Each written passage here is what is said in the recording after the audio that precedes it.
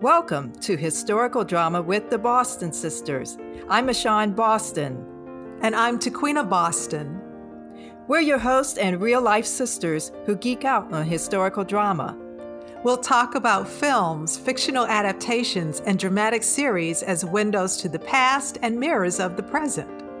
So fill your teacup or mug with your favorite sip as we explore what's fact, what's fiction, and the so what on historical drama with the Boston Sisters.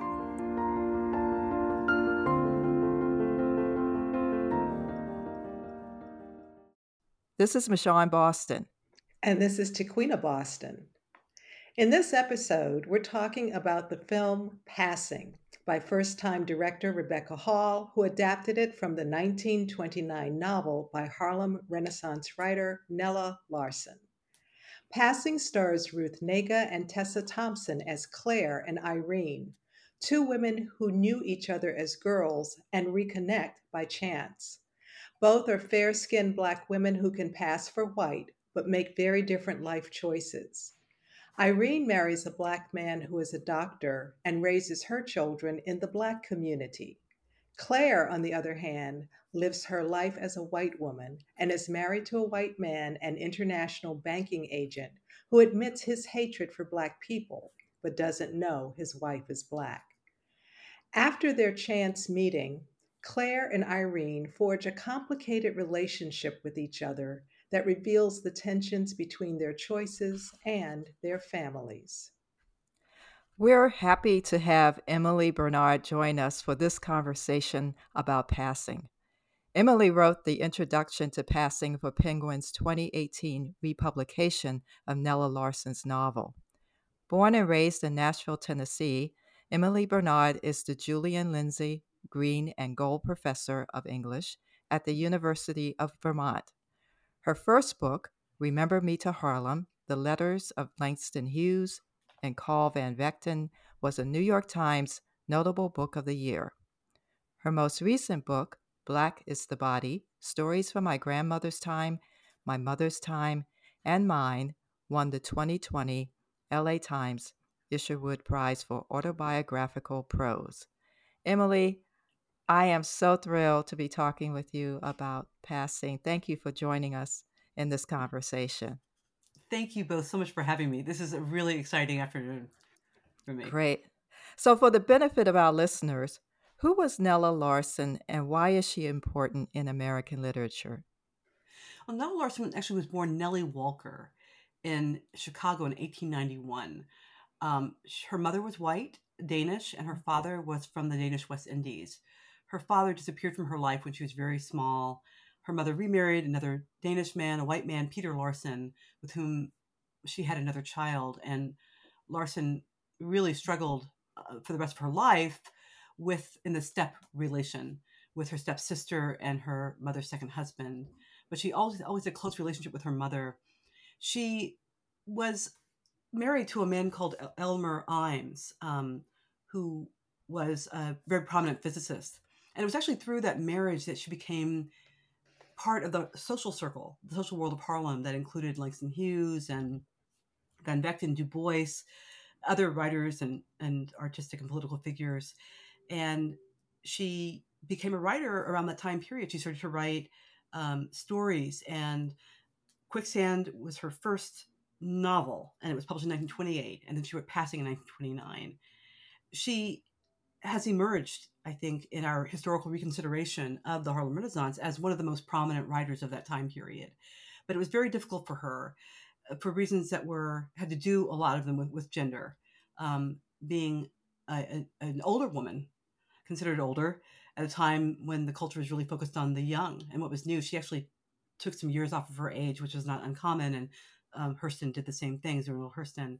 But she was an incredibly refined writer and was lauded by Du Bois and other critics for her style and her promise.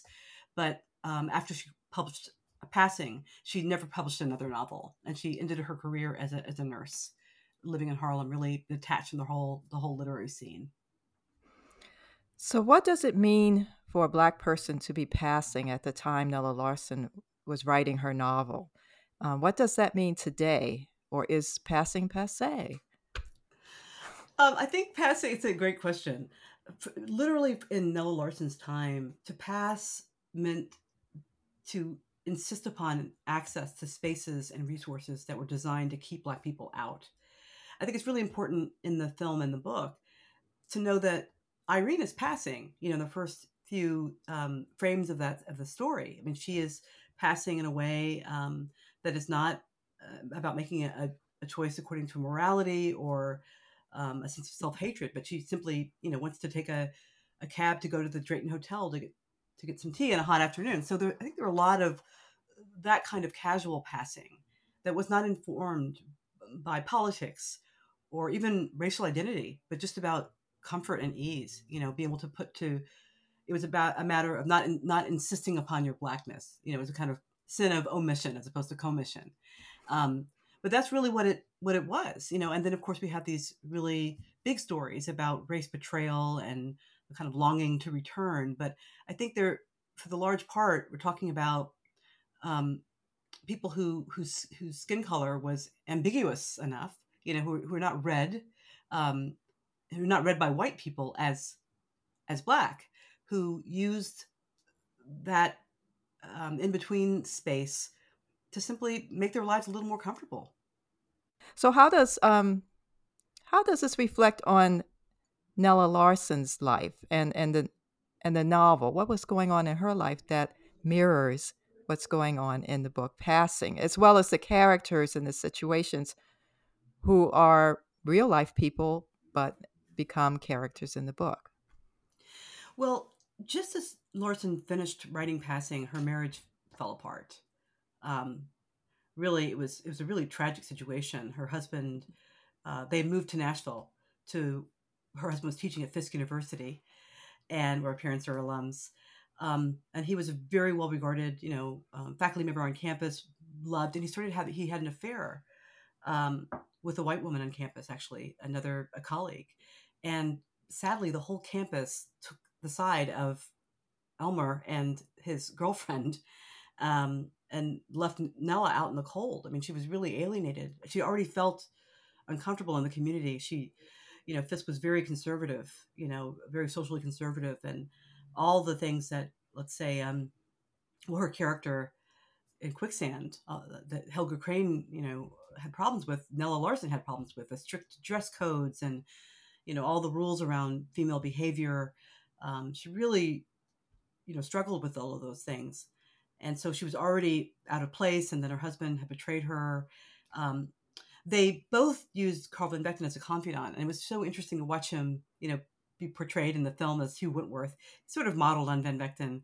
And the same was true in Larsen's real life, that she reached out to Van Vechten for counsel, as did her husband. And so I've spent a lot of time with these people's personal papers, and there are journal entries where Carl is saying, Elmer came today, he's upset about how to deal with Nella, and Nella came, and he was really the marriage counselor. So those things, she was dealing with that betrayal, I think, and a sense of an identity that had really been pulled up from under her feet. You know what I'm talking about? I mean, suddenly, one minute you're in a stable marriage, it seems pretty clear, and next minute a whole other reality is introduced, and she didn't have the satisfaction of even getting the sympathy of her own people, Black people on Fisk campus. They really found her tiresome and preferred Elmer Imes's girlfriend. So that was a really, I think, very destabilizing for her. And I wonder if that gave her some access into the kind of slippage that's where in passing distance, everything is so precarious, that there's nothing stable. And that was what her life was like, at that time. And her husband was Black. Yes, her husband was Black. Yeah.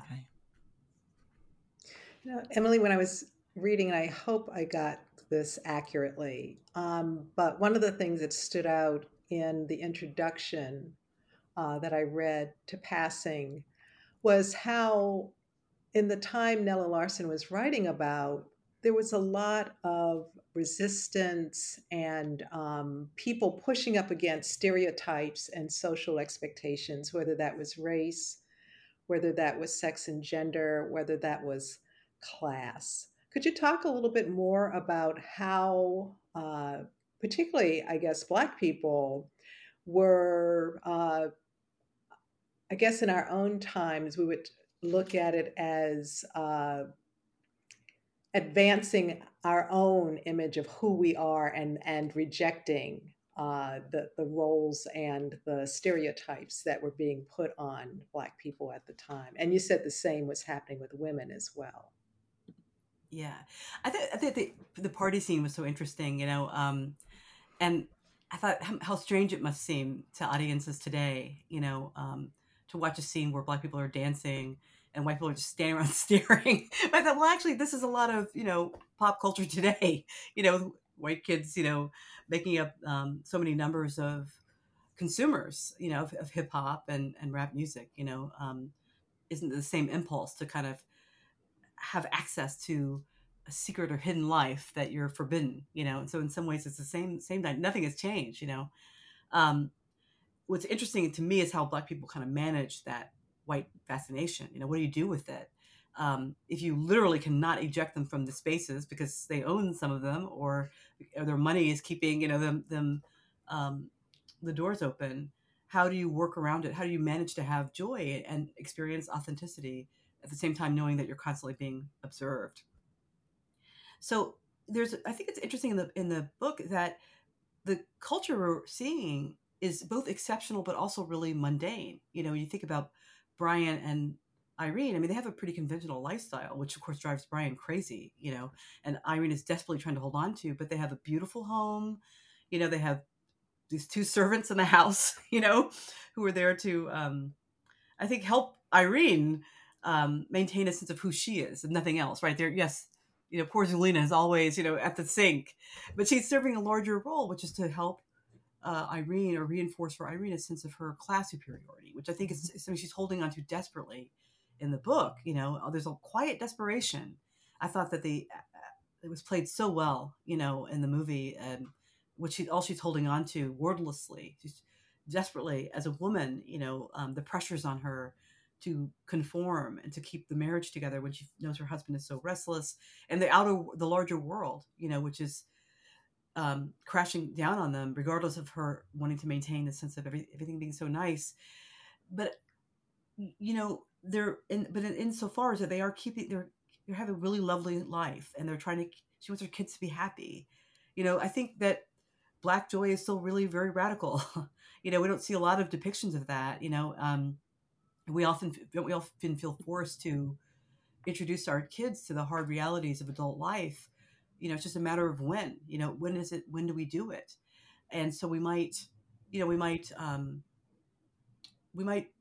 look down on Irene for and say she's trying to maintain a fantasy world, but I think she's just trying to make sure her kids have a sense of themselves as human beings, and have a right to feel indestructible, like all kids feel, and should feel. And she trying to maintain that for as long as possible. So even though their life is so conventional, um, it's also really radical in that all she's trying to do is maintain a comfortable home for her children. And I think that's still pretty radical, for Black people. That is going against the norm, to say what we have in our home, or parents who love you and want to try to shape a world that's better for you. And that's all Irene is trying to do. So I think it's really fascinating about this whole time period, because it is such a radical moment of a beginning, and you are insisting on your integrity as a human being in the most mundane ways. Just getting my child a present for his birthday. That's what we see her doing. I mean, these are just mundane acts, but they're so radical. I mean, think just a generation before, this would not have been conceivable. I mean, even taking that scene and putting it in Alabama. I mean, just, for Irene Redfield in 1928, 1929, simply be shopping for presents for her children, we're a generation away from emancipation, and that's pretty remarkable to think about that. Tequina, if you don't mind, I think Emily has set us up for the question that's further down the sheet Yeah, about the yeah, I was thinking about talk. that. Yeah. The talk. There is a scene Yes. in the movie and in the book where we have the talk. And Brian is trying to teach his sons the ways of the world as young Black men To and protect them, to really. protect them. And Irene is refusing to have the N word in the house at all costs. And Brian is played in the movie by Andre Holland, and the sons are played by Justice Davis Graham and Ethan Barrett. So Irene and Brian obviously have different understandings of how they're raising their children to deal with race. Can you talk more about how their conflicted perspectives are affecting their marriage? There's a lot going on with that marriage. I think that's just actually just was rewatching it this morning, and that first moment when Tessa Thompson, as Irene is kissing him and embracing him, and I thought about what that meant in the book. She's trying so hard to maintain an image and maintain this lifestyle. It's so hard for her. I think she's imprisoned in ways we can't see, and she is so terrified of her children. I think growing up, she's terrified of them learning about race and sex. These are the two things she does not want Brian to talk about. The hot button issues of this day, of that day, or any day. Um, and there's so much hostility, of course, that Brian communicates when he says, "Oh, sex is a big joke anyway." He takes pains to say this to his wife, as we know that there's problems there in their intimacy. But race, he doesn't want the kids to know. I mean, Irene really doesn't want the kids to know about the world, in that way. Listening to their conversation, I thought about that famous image, Du Bois, the sign, "A man was lynched yesterday," outside the offices of the NAACP, and what that meant to remind people walking the streets of New York, we are in the middle of a crisis. We're in the middle of a literal another pandemic, right? Which is lynching, a kind of epidemic, and it's going on. We're enjoying our evenings in the speakeasies, and we have our magazines and our book prices, but we are in the middle of a crisis that is shaping us and affecting us, and it's the world that Irene doesn't want her kids to understand. And I think it's about her own sense of powerlessness. you know um, she has, her power is limited, I think, necessarily, right, as a woman, as a Black woman, um, and the mother of these boys. I mean, she's got to be living in absolute terror all the time. And I think a huge problem, of course, is the lack of communication between Irene and Brian. And we don't know what started that. What was the chicken or the egg? Was she always timid? Was she always wanting to live in a fantasy world? Or did this happen at some point, with the pressures of adult life? What is Irene hiding? I think her fears are deep and invisible to us. What she's really, although we can imagine what it might be like for her. We know that she's also not satisfied with the life she's living. So that's why she can only turn a kind of critical eye toward everything Brian is doing, because we know that she's suffering from her own dissatisfactions that I think probably have to do with her identity and sexuality. So she can barely handle what's happening in her interior life. So the idea of having her sons enter this violent world, where she can't protect them is too much. And it is. I can't imagine how this relationship would is going to survive this. I mean, Brian, he imagines going to Brazil, because he thinks that there'll be a place where there'll be a broader understanding of race, and he'll have a wider range of access to identify himself. I mean, Brian is frustrated with his work. You can feel him feeling hemmed in. I mean, he has everything, you could want, but he feels overwhelmed by the tedium, of his life, and he wants more. He wants more from life.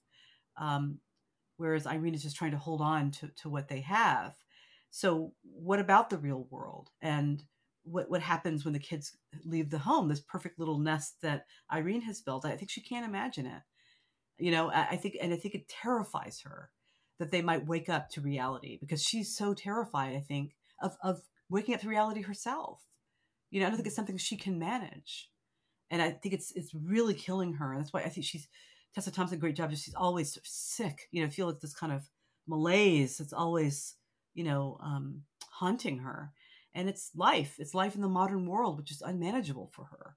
her interior life and the world outside, and it's got to be extraordinary to be living a life that anybody would envy, but to know that it can be taken away at any moment because of white supremacy, which is still the real story, even in this lovely world they have. It's still out there, of course, in the figure of Jack Bellevue, but it's still there, and it's something she can't protect her children from. And I think, as parents, I think we might understand how she simply doesn't have the vocabulary to help them understand this.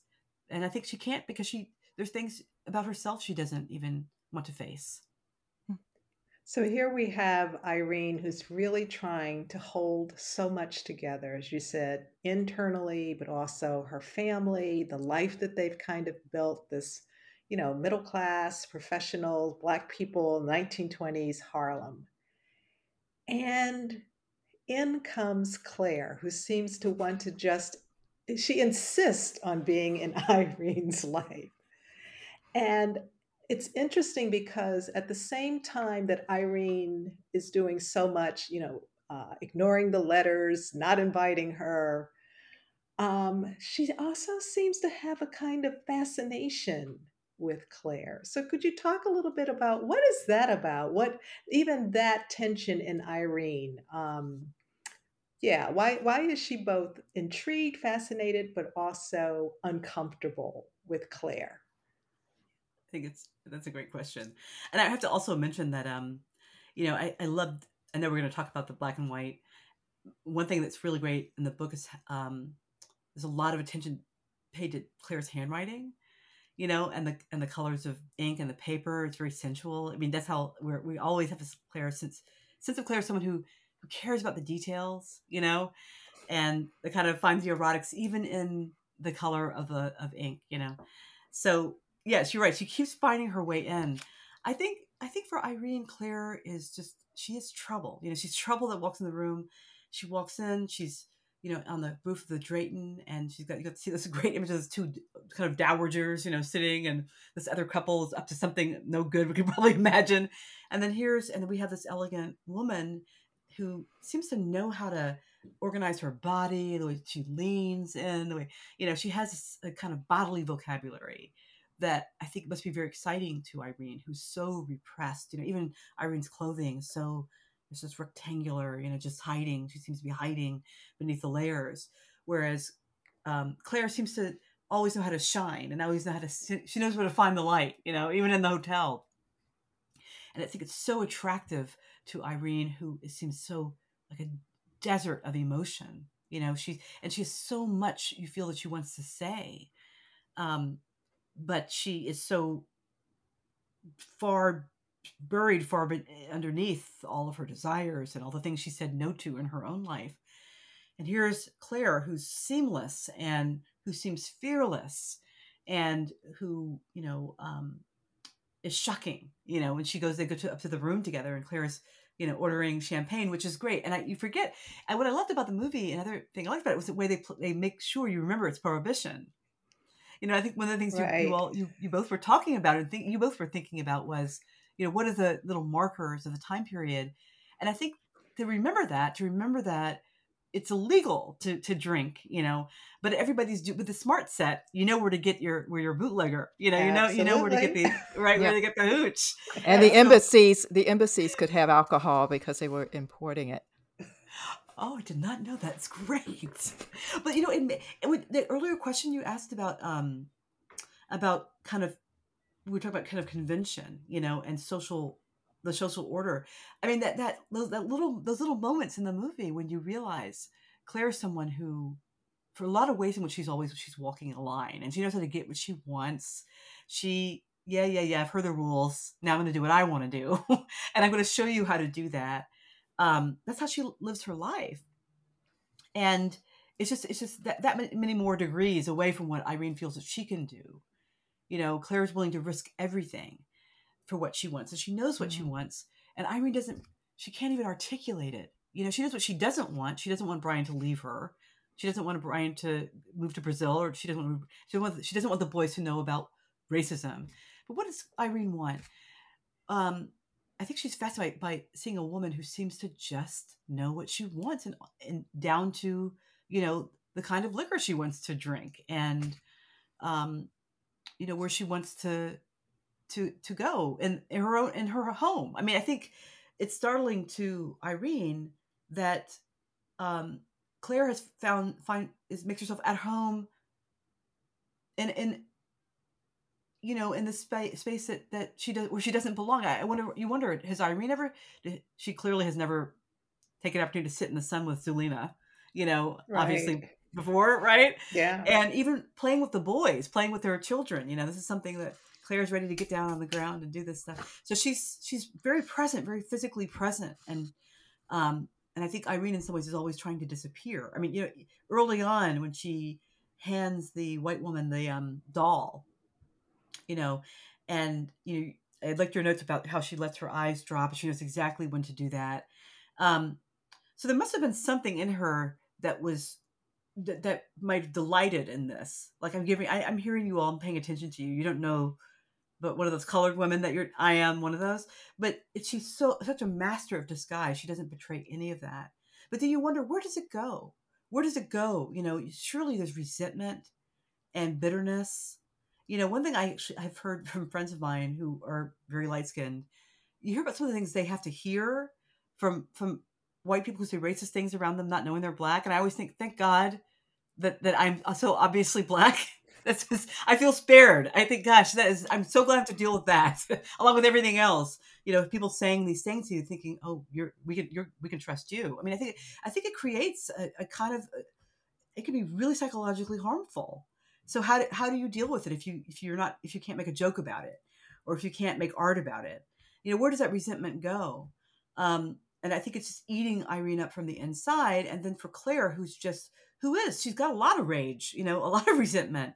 I mean, I think she detests her husband, but she loves to manipulate. I mean, obviously you can't lie to somebody like that and respect them. I mean, she has Right. contempt for him, Yes. Yes.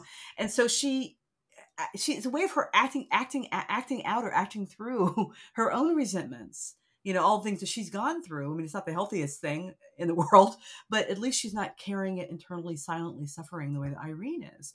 So I think Irene does, as you say, I think she admires and resents Claire, because she seems to not care anything about the rules that Irene is trying to follow so desperately, just so she can survive.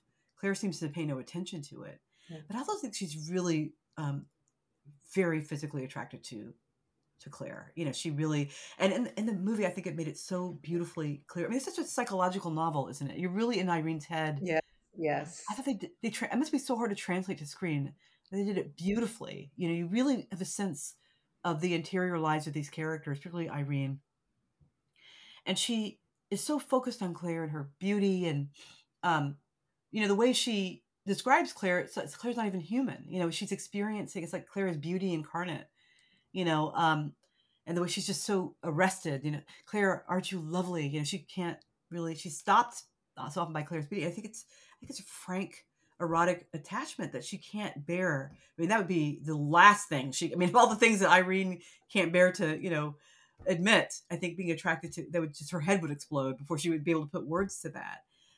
But it's alive and it's real, But I think also Irene, it's also her dissatisfaction with the life that she's chosen, Yeah. And I think Claire reminds her that there are other choices to make. They're not easy choices.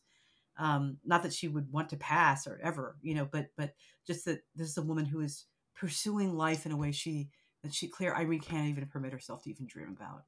Claire is fascinating because she's kind of hiding in plain sight.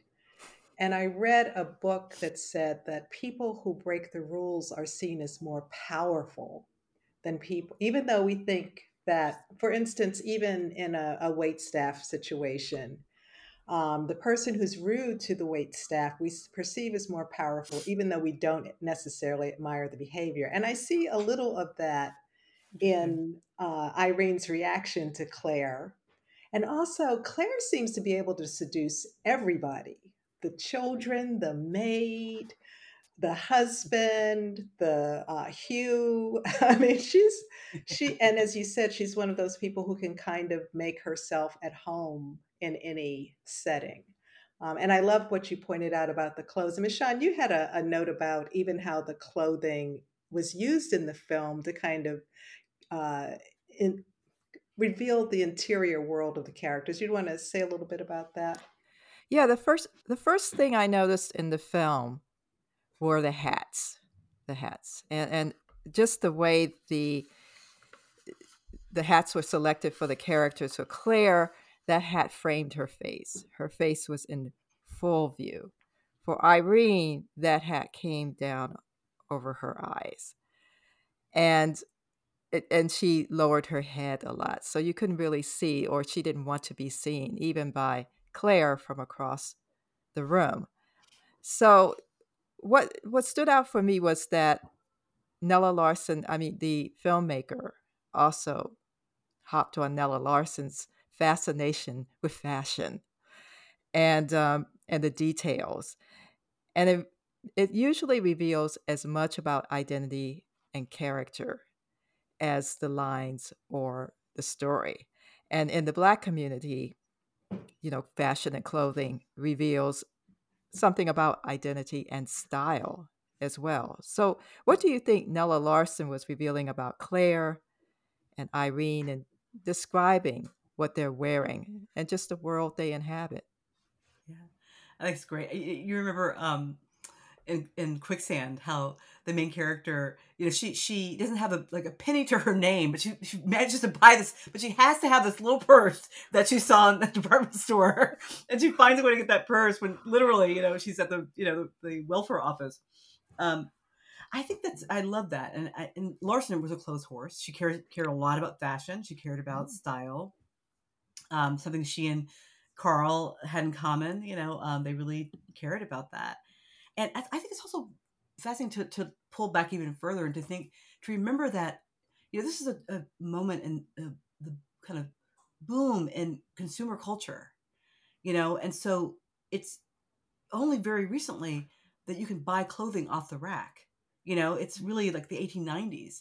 So it changes everything, right? It changes the way people interact, you know, um, and you have a lot more time on your hands, and that's certainly true of Irene, idle hands a little bit, right?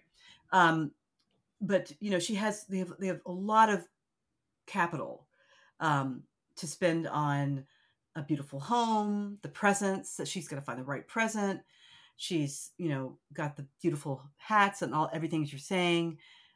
She's looking in the mirror a lot, I think to make sure she's still there, to make sure that she's, kind of wearing the proper face, but also she likes what she sees, so I think that's very true of Irene. I think she would probably be embarrassed to admit that, but it's true of her, and it's certainly true of Claire. I think it's the way she also admires Claire and is repulsed by Claire. Claire's in love with herself, in a way that Irene is clearly too, but probably thinks that's unseemly. But to get back to this idea, though, I think of kind of what this book is saying about consumer culture, because really what we're talking about when we think about passing are identities disposable. Hmm. Can you pick them up and put them down like a new hat? You know, um, another novel written during this time period, and how does it affect our identities as social beings, but also individually and in terms of families? I want to bring up now a novel written, I think it was 1928, by Jessie Fawcett, who's kind of seen as a peer of hers, of Larson's. Um, and her novel Plum Bun, which is also a passing novel, when the characters, the Black family, get a washing machine, it changes their family dynamic, because it was a whole ritual, about washing the clothes by the hearth, and suddenly have a machine to take care of it. What are we going to do with our Saturday nights? And in the end, it kind of actually breaks down the thread of the family. I mean, it actually literally leads to one character dying, um, largely because his role has been supplanted by this machine. So I think a lot of writers in this period are asking, what does it mean? The new convenience we have, the ability to, um, you know, and for women, of course, right? It's a moment of the new woman. So, everything, and it's all on our bodies, what we can wear, and how are you wearing your hair, or how are you, how high or low your hemlines, says everything about the new social order. It's not cosmetic. It's actually really central to shaping a new identity. And so for these women to have the money, which is of course important for Claire, when she talks about, she's very frank, Yes, she what is. passing, right? What Yes. passing means for her. She doesn't have a longing to be white. She wants more stuff, Right. and Yes. this marrying this white dude was the way to do it. And she doesn't have to work, except she has to act every day of her life. Um, so yeah, I think it's really central to the book, as you say. I mean, it makes the book, I think, a really gorgeously sensual experience. It adds to that, the fashion and the color we get in the book. But I think the characters are asking, who am I? What does it mean to be a woman in this moment? What does it mean to be in a marriage? What does it mean to be a mother? Um, all of these things are getting worked out on the body, literally. You know, um, what how you, if you're smoking or not. I mean, you're not fashionable if you don't have a cigarette, in between your fingers. Are you part of this new hip generation? Or are you some old fuddy-duddy from the Victorian era? You signal that in your clothing and your hair, and all these other actions. So this is how women, I think, in these women who are not political per se, it's how they signal a kind of politics, who they are, and is how they dress. Yeah. And another thing that gets signaled through the body are assumptions around class. And I think in a novel where you have women who can pass for white, the director seemed to have intentionally cast the maid as a dark skinned woman. Could you talk a little bit about the class dynamics around the color line within the Black community of that time? I love that question. I love that you brought that up. And she, in the novel, she has two servants, two people on staff, Zelina and Sadie. I don't know if Sadie comes up. Um, and right, it was a very important choice that they're, these are darker skinned women, and it's they're part of the landscape of Irene's fantasy, or bourgeois fantasy. And these are women who, we don't know them except as they work in Irene's home, and then they kind of come to life. Um, when Claire, I thought it was great. The film actually, when we get it, there's one shot we get from Zelina's perspective. I thought, well, this is something different now, because we didn't get any sense of what it felt like for Zelina, to her relationship to Irene, and for Claire. So we have a sense. I mean, you get the sense of, gosh, Zelina really resents Irene. She's just waiting for an opportunity to kind of make that clear. And what does she resent? Does she resent, working in a home of these Black people who, don't treat her any better, maybe, than, or at least Irene, than maybe some other white employer? I mean, what is she, probably there's a novel to be written, where we hear from Zelina, what it was like, Zoo, as she's called in the book. And I think it was important. So that's a kind of something else. I think you're right. It's so important, is going on here, and it comes up in the conversation that Hugh and Irene have at the welfare league ball, where they're talking about gradations in skin color. And Irene, I think, reveals some of her own biases. Her husband is brown skin, but she explains, Hugh's wife is dancing with, I think, Ralph, who is very brown. And she says, well, it's excitement of being in the presence of something that's slightly repugnant to you or something. And I thought, well, so she sort of, what makes her able to say that? I mean, what, I'm saying, why does she think that Ralph is repugnant? I mean, why would she? But she's, of course, thinking from Bianca's, she's imagining that. But I thought, well, no, she's imagining what Bianca might feel, but isn't she also in some ways herself? I mean, Irene, she's a little slippery, I think. She's a race Yeah. woman, but she also, I think, is very invested in her light skin privilege, and probably wanting, she definitely doesn't want Zulina to forget her place, Absolutely. and there's that moment when, it's so great. I thought it was so, the way this book is so much about, I think, in the movie, about the body, right? And the Yes. way she just assert her power by just shrugging her shoulders and widening her eyes, like, okay, up to it, come grab these bags out of my hand. And Zelina just ignores the signal. But I thought, look, this is how you maintain power, right? By these kind of little, this is how genteel elite people maintain power, by those gestures. And Irene has it down. So I think that, Irene is not honest, about, I think even her own feelings around racial identity are are probably murkier in some ways than Claire's are. I think Claire is pretty clear on who she is.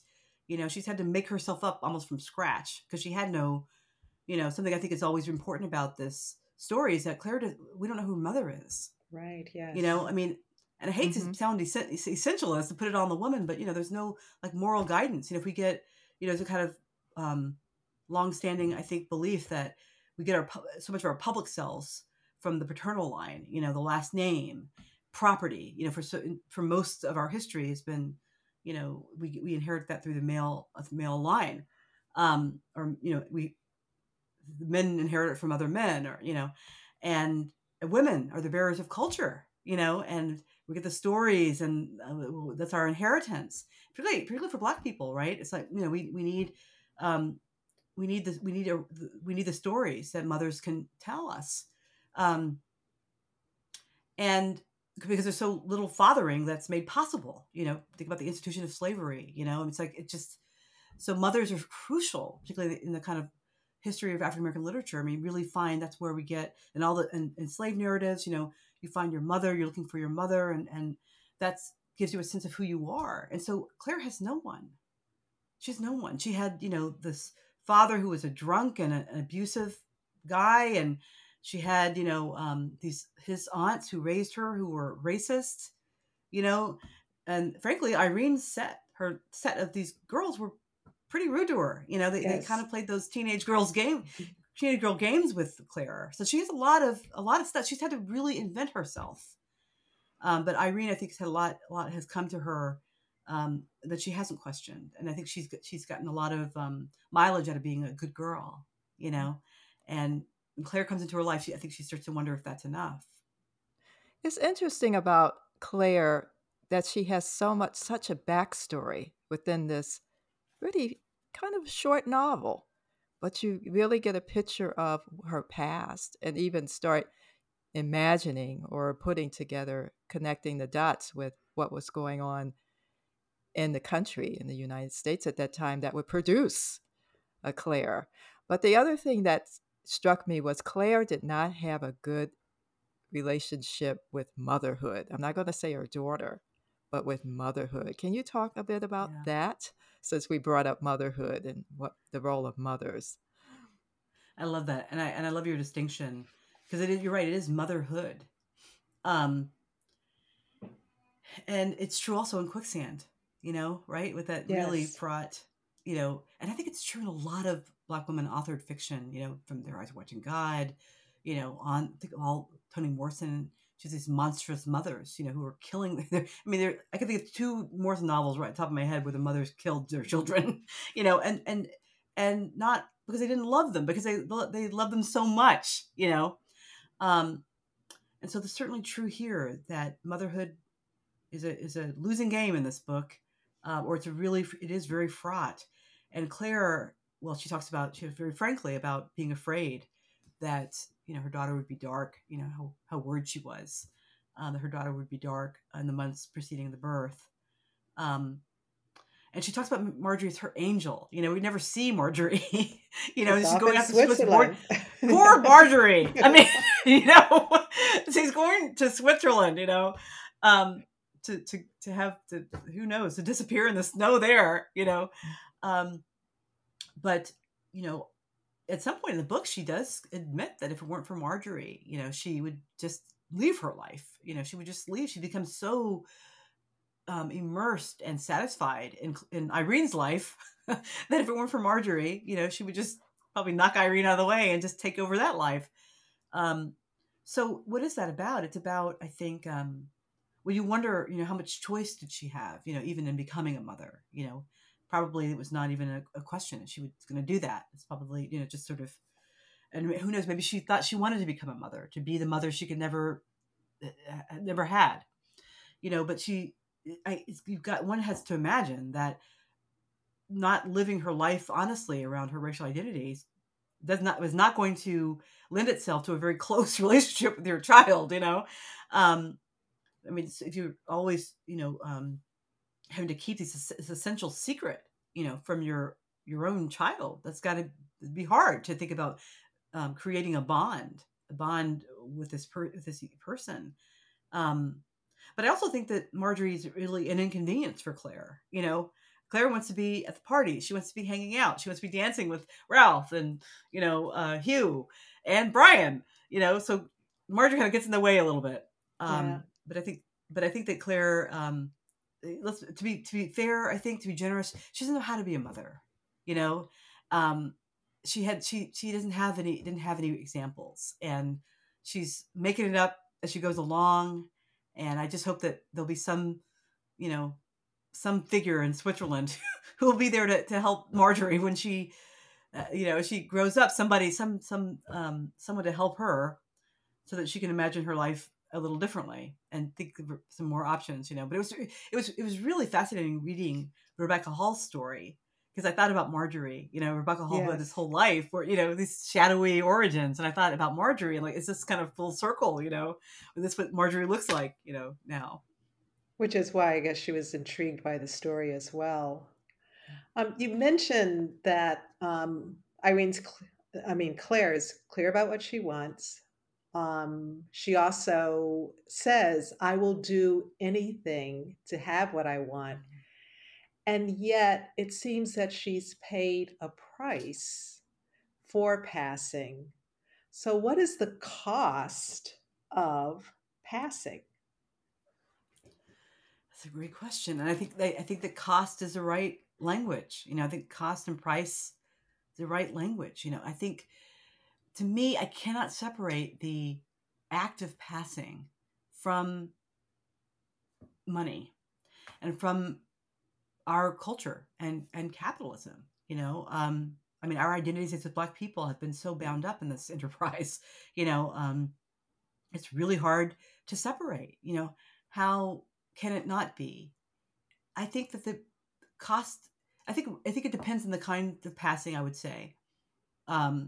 If it's a kind of passing where you're just slipping into Neiman Marcus to pick up a pair of gloves, because it's rain, it's snowing outside, does that hurt your soul in the same way that what Claire or Irene sitting and listening to Jack say these things and having to sit there and listen to that, it's the same kind of cost. I think that there's no character I can think of in any passing novel that didn't deeply and profoundly regret having made the choice to pass. Thinking of Autobiography of the Next Colored Man, Langston Hughes has a short story, Passing. The works of Jessie Fawcett. Passing is always tragic. Imitation of Life, which is so, I think, beautifully sits as a bookend to this movie and what Rebecca Hall was doing, making those choices. It's always a mistake, because it always leads to other mistakes, right? It's never just about the individual. I think that what the passing individual comes to understand is that they don't live in isolation from other people, right? They see that there are consequences, so that you do this and it ends up destroying your mother. It ends up hurting your sister. It ends up, leaving descendants lost, confused about who they are. It's not just an individual choice. So passing, I think, looks like an individual choice, and it looks like, I think, a choice that capitalism would sanction. Yes, the choice to compete, whatever it takes, to try on a new identity, to whatever it takes to succeed in the marketplace. It seems like that would be a very American choice to make, but it ends up being immoral. Like, it ends up being always an immoral choice but also not only immoral, but it also seems to rob the person of their creativity, their uniqueness. I think about James Baldwin Johnson's novel. In the end, the guy realizes, I could have been a great artist, but I'm just a mediocre white dude. If I had just been committed and really been stronger, I could have made some great art. But in the end, I'm just a regular person. I'm just a random person that no one's going to remember. I chose the lesser part. And so, the kind of biblical implications of that you portrayed not just your race, but your God, and this kind of a sacred mission on earth. And I think that's what it ends up feeling like to people who've passed. And so, when Claire submits, she seems to just slip away. It's like she's already sold her soul. I think there might be some sense on her part. I've already sacrificed everything. I've given it all away. What is in fact what is what ground am I standing on? So I think it's pretty dramatic. I mean, I don't think that I think as much as Claire it seems to be having fun, just messing around people's lives. In the end, there's no self there. There's nothing there. That's why she just kind of disappears. There's nothing. She's not nothing there. There's no fight in her anymore. One of the impacts of this film I've noticed is that it has brought up conversations among people sharing their family stories. In fact, I'll share one in which this is on our father's side. Apparently, he had a relative who got a job in the U.S. government at a time where you did not hire Black people for office jobs or anything behind the desk, and was discovered. She was very fair, and the manager discovered that she was a person of color and approached her and said, "You never told me you were Negro," as they said in those days. And she said, "Well, you never asked me." So, these stories are starting to come up, and people are, I love the way this film and this book is getting those conversations. And I think even now it has even more layers to it than before. It's not just black and white.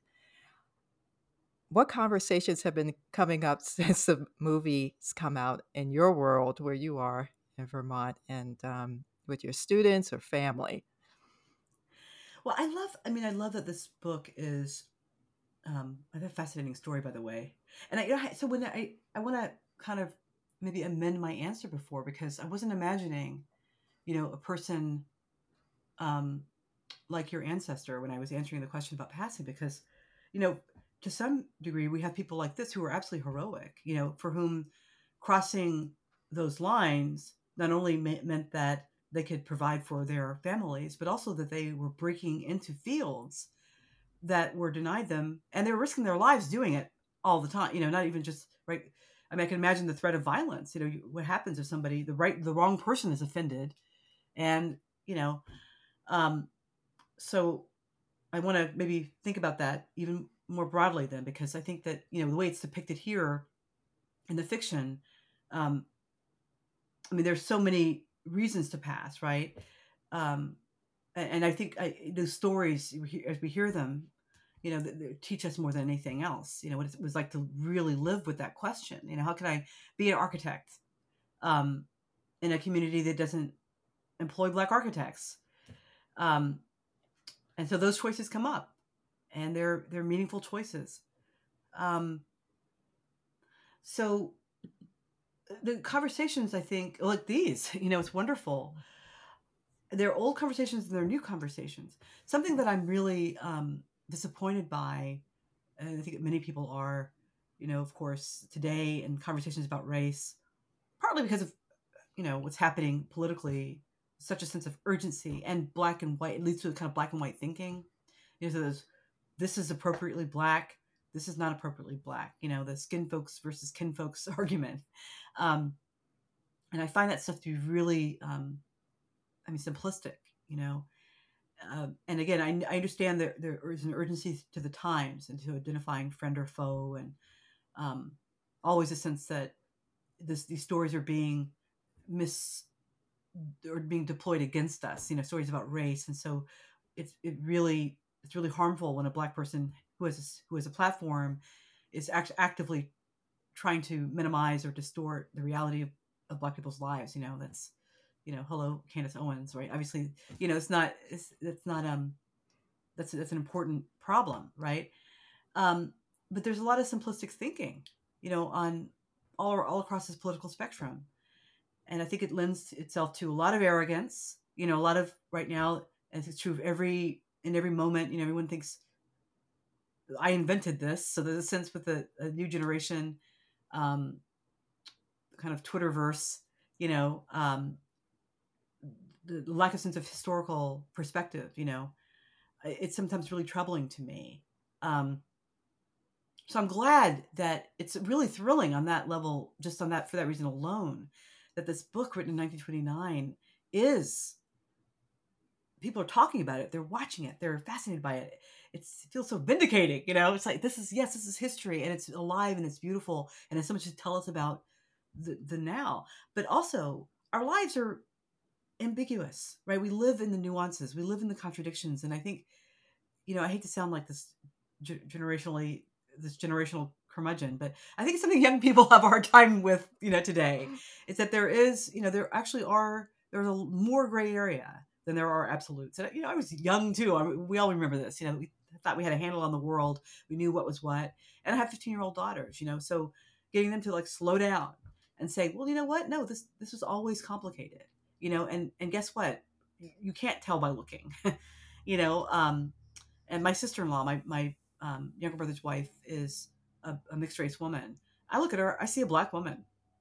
And we were talking about, we talked about last night on the phone, and she watched the movie, and she was saying that she wondered if whether her story is now an old story, if her story about, being a mixed race woman who has always been Black. And she was, interestingly, raised by a white mother, who raised 4 deeply Black identified daughters who are all biracial. It was never confusing for her, but for the world, right? And so I remember also Danzy Senna I watched an interview online. She was in a panel, and she said that she was born a Black woman and became a biracial woman, or became a mixed race person. So it was interesting, because she was, that's who she is. But the new terminology then comes along, a new political moment, and what kind of language do we use? Is the language liberating, or is it simplifying? But I think that what this book does, and what the movie does, is remind us that we don't know everything. And we certainly can't see everything that, just that what Irene is dealing with, I don't know. It's funny to think about that, because our culture, there's so much, and I know as a writer, you're always cautioned to just get to the punchline, get to the bang bang, because readers don't like ambiguity. They really want things. And so and also vindicating, this novel is such a novel of interiority, and novel of suggestion. And I love that. And I think it's something we have to insist on, in this culture right now, because people are turning away from that, right? We want yes or no answers. Is a mask going to keep me alive or not? Is this booster shot going to, keep me safe or not?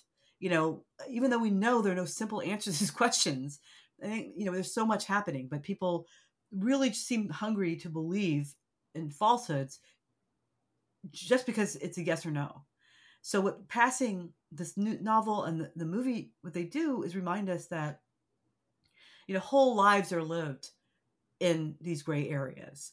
And sometimes we behave in ways we don't ourselves fully understand. And, and we don't know what's happening with someone else. And also the idea that this book is so current somehow, which I thought the filmmakers did beautifully. I mean, it was so much of its moment, but you felt the kind of how present day the characters were and these issues. So how did she achieve that without betraying, without compromising the contemporary feeling of it? I mean, it was happening in the 1920s. We know this is happening in the 1920s. At the same time, it didn't feel alien. It didn't feel like an artifact. It felt like a living story. And I think that that's a lesson to us, that the distance between the past and the present is not so great. We think we're inventing everything. No, we still haven't figured out the problems from 100 years ago. I mean, it's amazing that it's 2021. I mean, Nella Larsen was not even really a writer, 100 years ago. She was just kind of coming into who she was and growing up, and look at this book now as getting this attention. And it's a lesson to all of us, how little control we have over even the events of our lives, and the stories we tell, the reception, and how how much the past has to teach us still. We learn from the past. It is part of us. Before we're going to transition into what we call our lightning round, but I do want to ask you one last question just about the film. The film is in black and white, and I sent you a photo of both the actresses as Claire and Irene in black and white and color.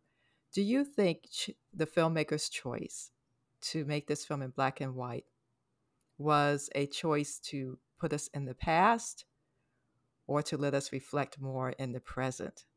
Or what are your thoughts about the choice? Oh, what a great question. I want to cheat and say both and. I want to say both. It usually is. Yeah. I think that's a great question because I think it's definitely feels like a window onto the past, and I loved reading the article. It was in the New York Times, I think, that really got into some of those choices. About what you were pointing out earlier. The framing of the faces. And making sure we're always looking at movies much about looking at the faces of these women.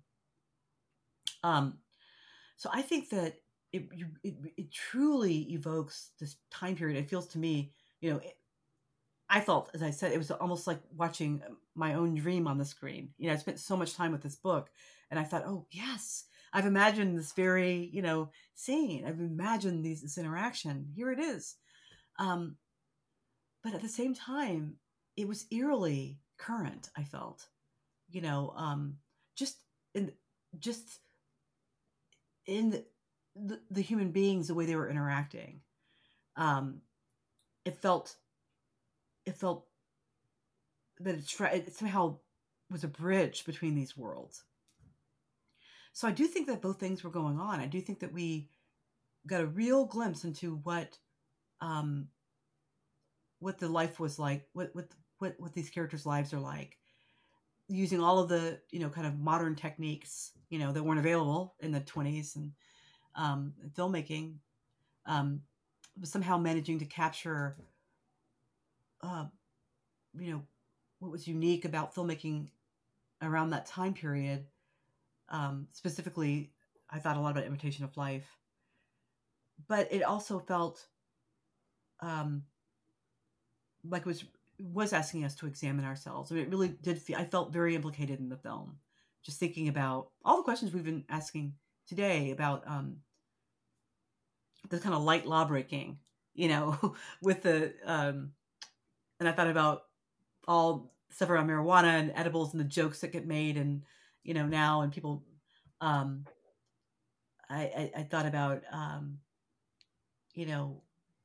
these women and their friendship and what it was built on. It was both competitive, but also they existed for each other for this short amount of time too. And I thought about the dynamics of any intimate relationship and how layered they are. It really felt like a very human story. At the same time, very much a story set in the 1920s, about this moment in time. So she did something really powerful that I think Larson also achieved in the book. So, Tequina, on to the lightning round. Okay, so I think I may anticipate the answer to this first question. But Emily, if you could travel back in time, where would you take yourself and why? Well, Tequina, I think I want to confound you. Oh, I think I good. had a hard time with this one because, of course, I would, like, the three of us sitting around at the Algonquin, or we're here with the Drayton having tea. I would love that, all the three of us doing that together. But I was talking with my husband. I said, I'm always like many people fascinated by ancient cultures, but so I thought, well, I would love to be present just for a short amount of time, in ancient Egypt. I mean, but you wouldn't want to be a slave in ancient Egypt. Right. You want to have somebody like I want to pop in and out to see what's going on, try to get a sense of what culture was like, what people were interacting.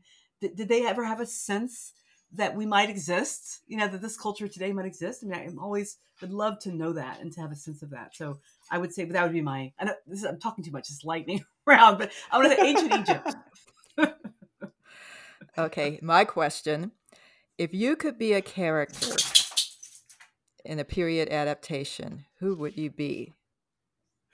Well, now I'm probably going to answer Queen's question and say it would be Audrey Denny in Quicksand. because she's the only character who's truly free. I think in the kind of Larson's whole fictional worlds that she created, Audrey is a character who, you know, other characters hate her because she is free. She dances with whoever she wants to, including white people, white men. She goes to interracial parties. She thumbs her nose and everybody's telling her to sit home with her knees together. She's out and having a good time. And we don't know terribly much about her, but we do know, since I read about her, I think I was 18 years old, I see her spinning on the dance floor, just free and having a great night. People are talking about her. She's just thumbing her nose at them. So it'd be Audrey Denny in Quicksand. Okay, I have to put Quicksand on my reading list. Oh, yes, you must. I'm reading it now. Yeah, so we think about our understanding ourselves as also living, that one day will be history. So this next question has to do with, what 3 items would you include in a time capsule that represents the times that you've lived through, Emily?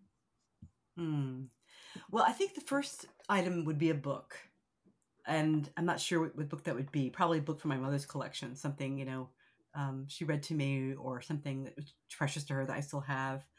The second item would be a typewriter, which was so important to me as a teenager, learning to become a writer on a typewriter. And then it has to be an iPhone, where all of those things exist together now, all the books and all the writing.